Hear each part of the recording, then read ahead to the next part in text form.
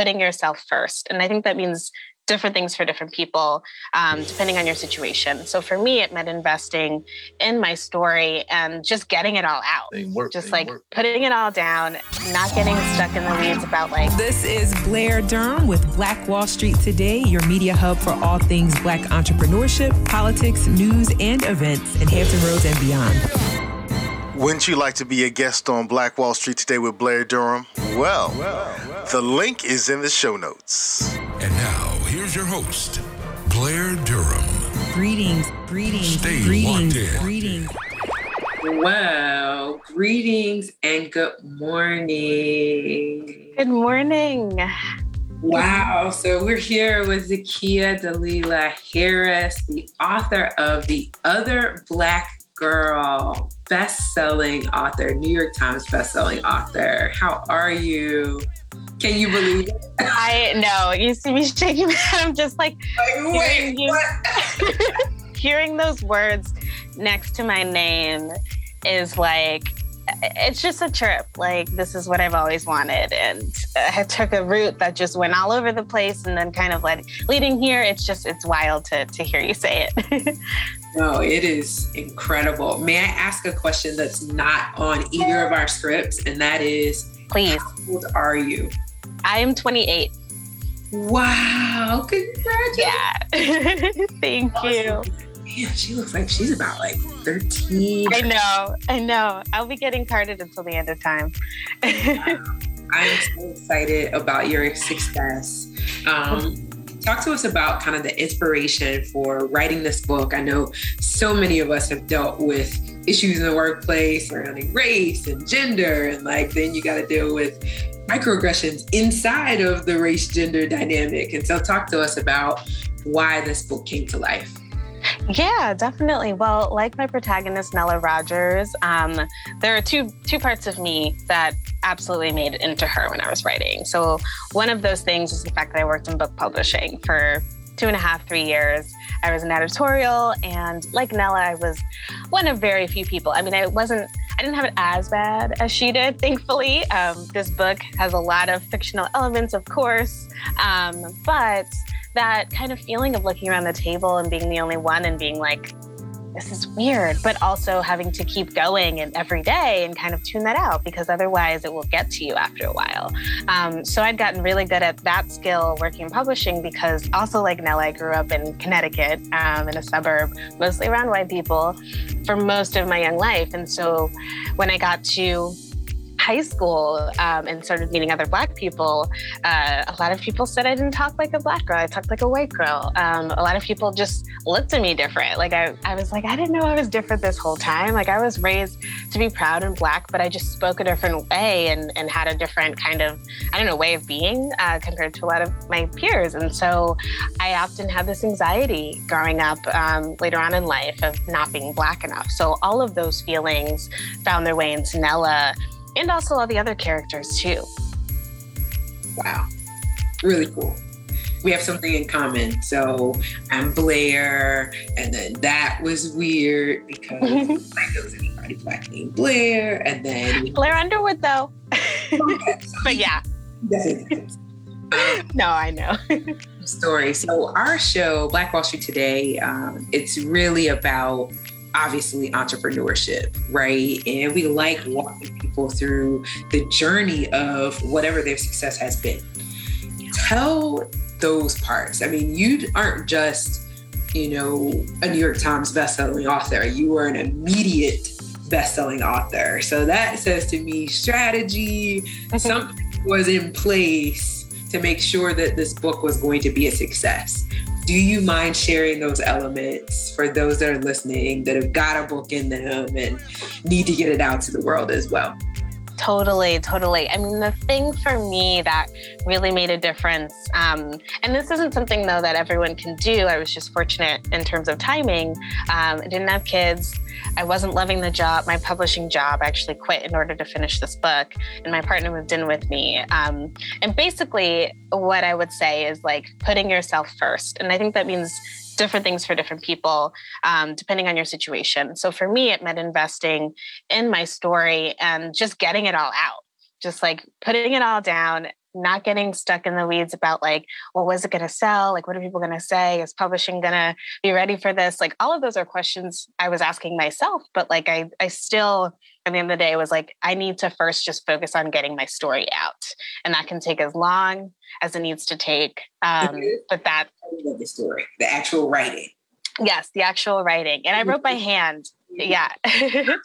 Okay. For the most part. And so I think that's important. I think also having eyes on your work early is really key. I'd done my MFA in nonfiction writing, actually. So I was used to having criticism on that, but actually fiction was a little scarier because that was something that I had never tried to do earnestly. And so that really helped too. So making sure you're really focusing on your story and then also thinking of ways just to make it better and bring other people into your world, because, you know, you can write something that you love, which is really important, but also it's good to, if you want to publish a book, have someone else tell you like, hey, I like the first 10 pages, or like, you know, I feel like this isn't quite working. All of those feedback elements, I think, are crucial early on, because I think it'll help later on. Now, I'm not going to say that I'm like impervious to criticism, because I still feel it, you know, we all do, but it helps. I think it definitely helps.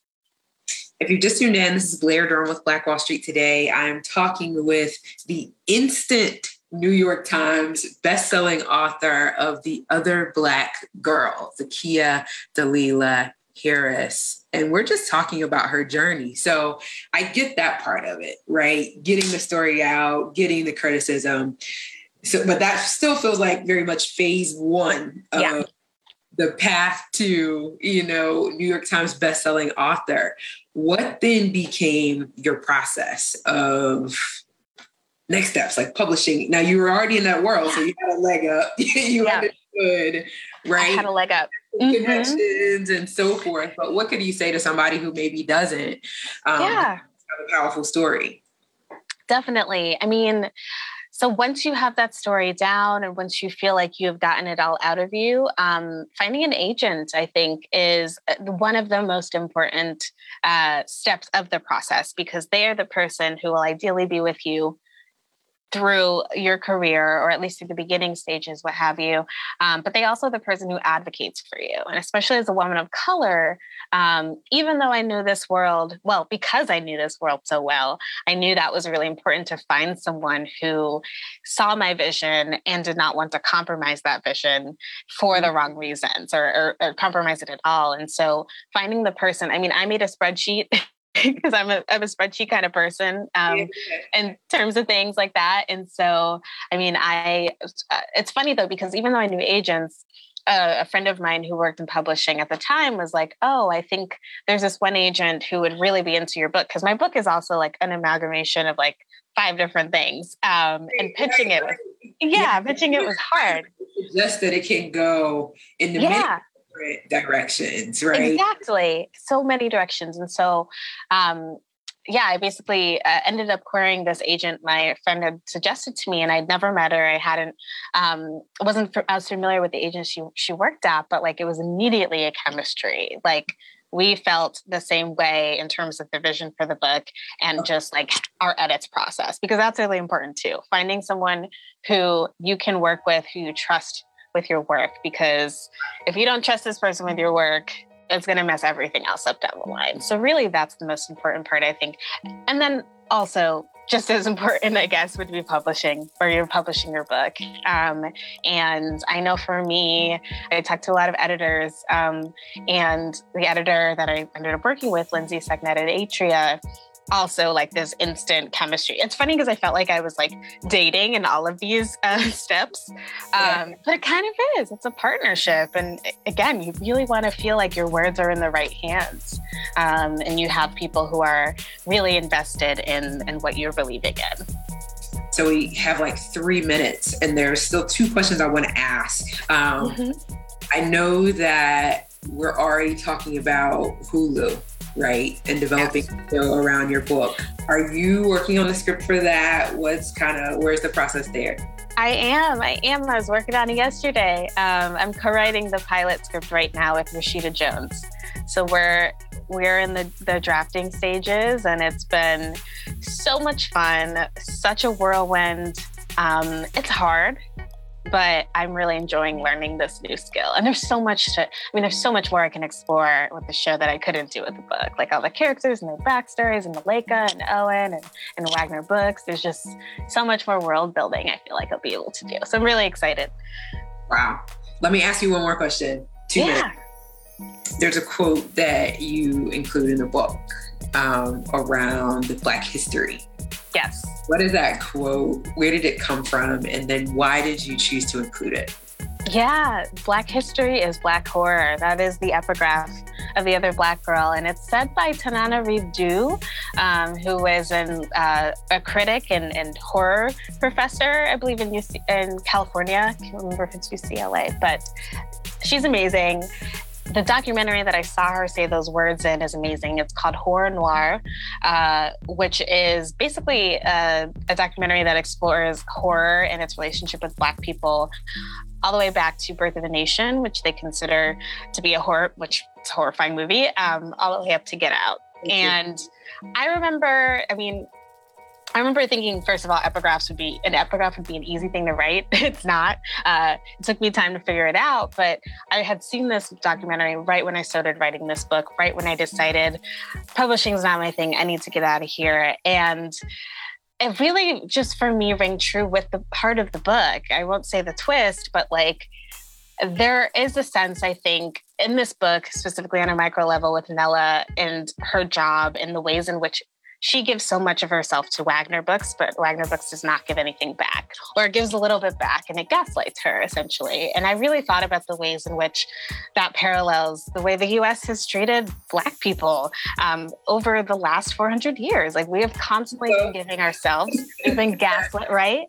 And like, we're not getting anything back, or we're told to be grateful with what we've accomplished. And it's like, yes, but like also at the same time, no, like it's not that simple. And so I really wanted to highlight that in this book and also kind of tease the reader a little bit to be like, hey, like this seems like it's going to be maybe an office book set in the real world, but there is this other twist that's coming. So look out. Well, kudos to you, Black girl. Thank you so much. And thank you. So now that we've had this conversation, I'm going to read the book. Yes. No. I'm going, wait, I know they want me to read the book first. No, I'm going to have the conversation. Then I'll read the book. I love it. It with more depth and more clarity. So love it. Let me know what you think. No pressure, but like, let me know. I'll send you a quick email. All right. Thank you so much. Thank you so much. That's The Other Black Girl, available wherever you purchase books. Let us partake. I'm excited. Thank you, Zakia. Thank you so much for having me. It was such a joy. For sure. Take care. This show is brought to you by the consulting services of Positive Vibes Incorporated. We do credit fixes, we do debt restructuring, and we put money in the pockets of real estate investors. So give us a call. We can fix your credit. We can restructure your debt. And if you're a real estate investor, I would love to put thousands of dollars into your pockets. 757-932-0177. That's 757-932-0177. Phenomenal. Stay with us online at Black Wall Street Today on Facebook and Black Wall Street Today on Instagram, and then follow us on Twitter as well at BWS Today. We look forward to talking again next week. Have a wonderful week. I have said and I will continue to say that the most important priority for the Black community is the Black community, not a particular political party.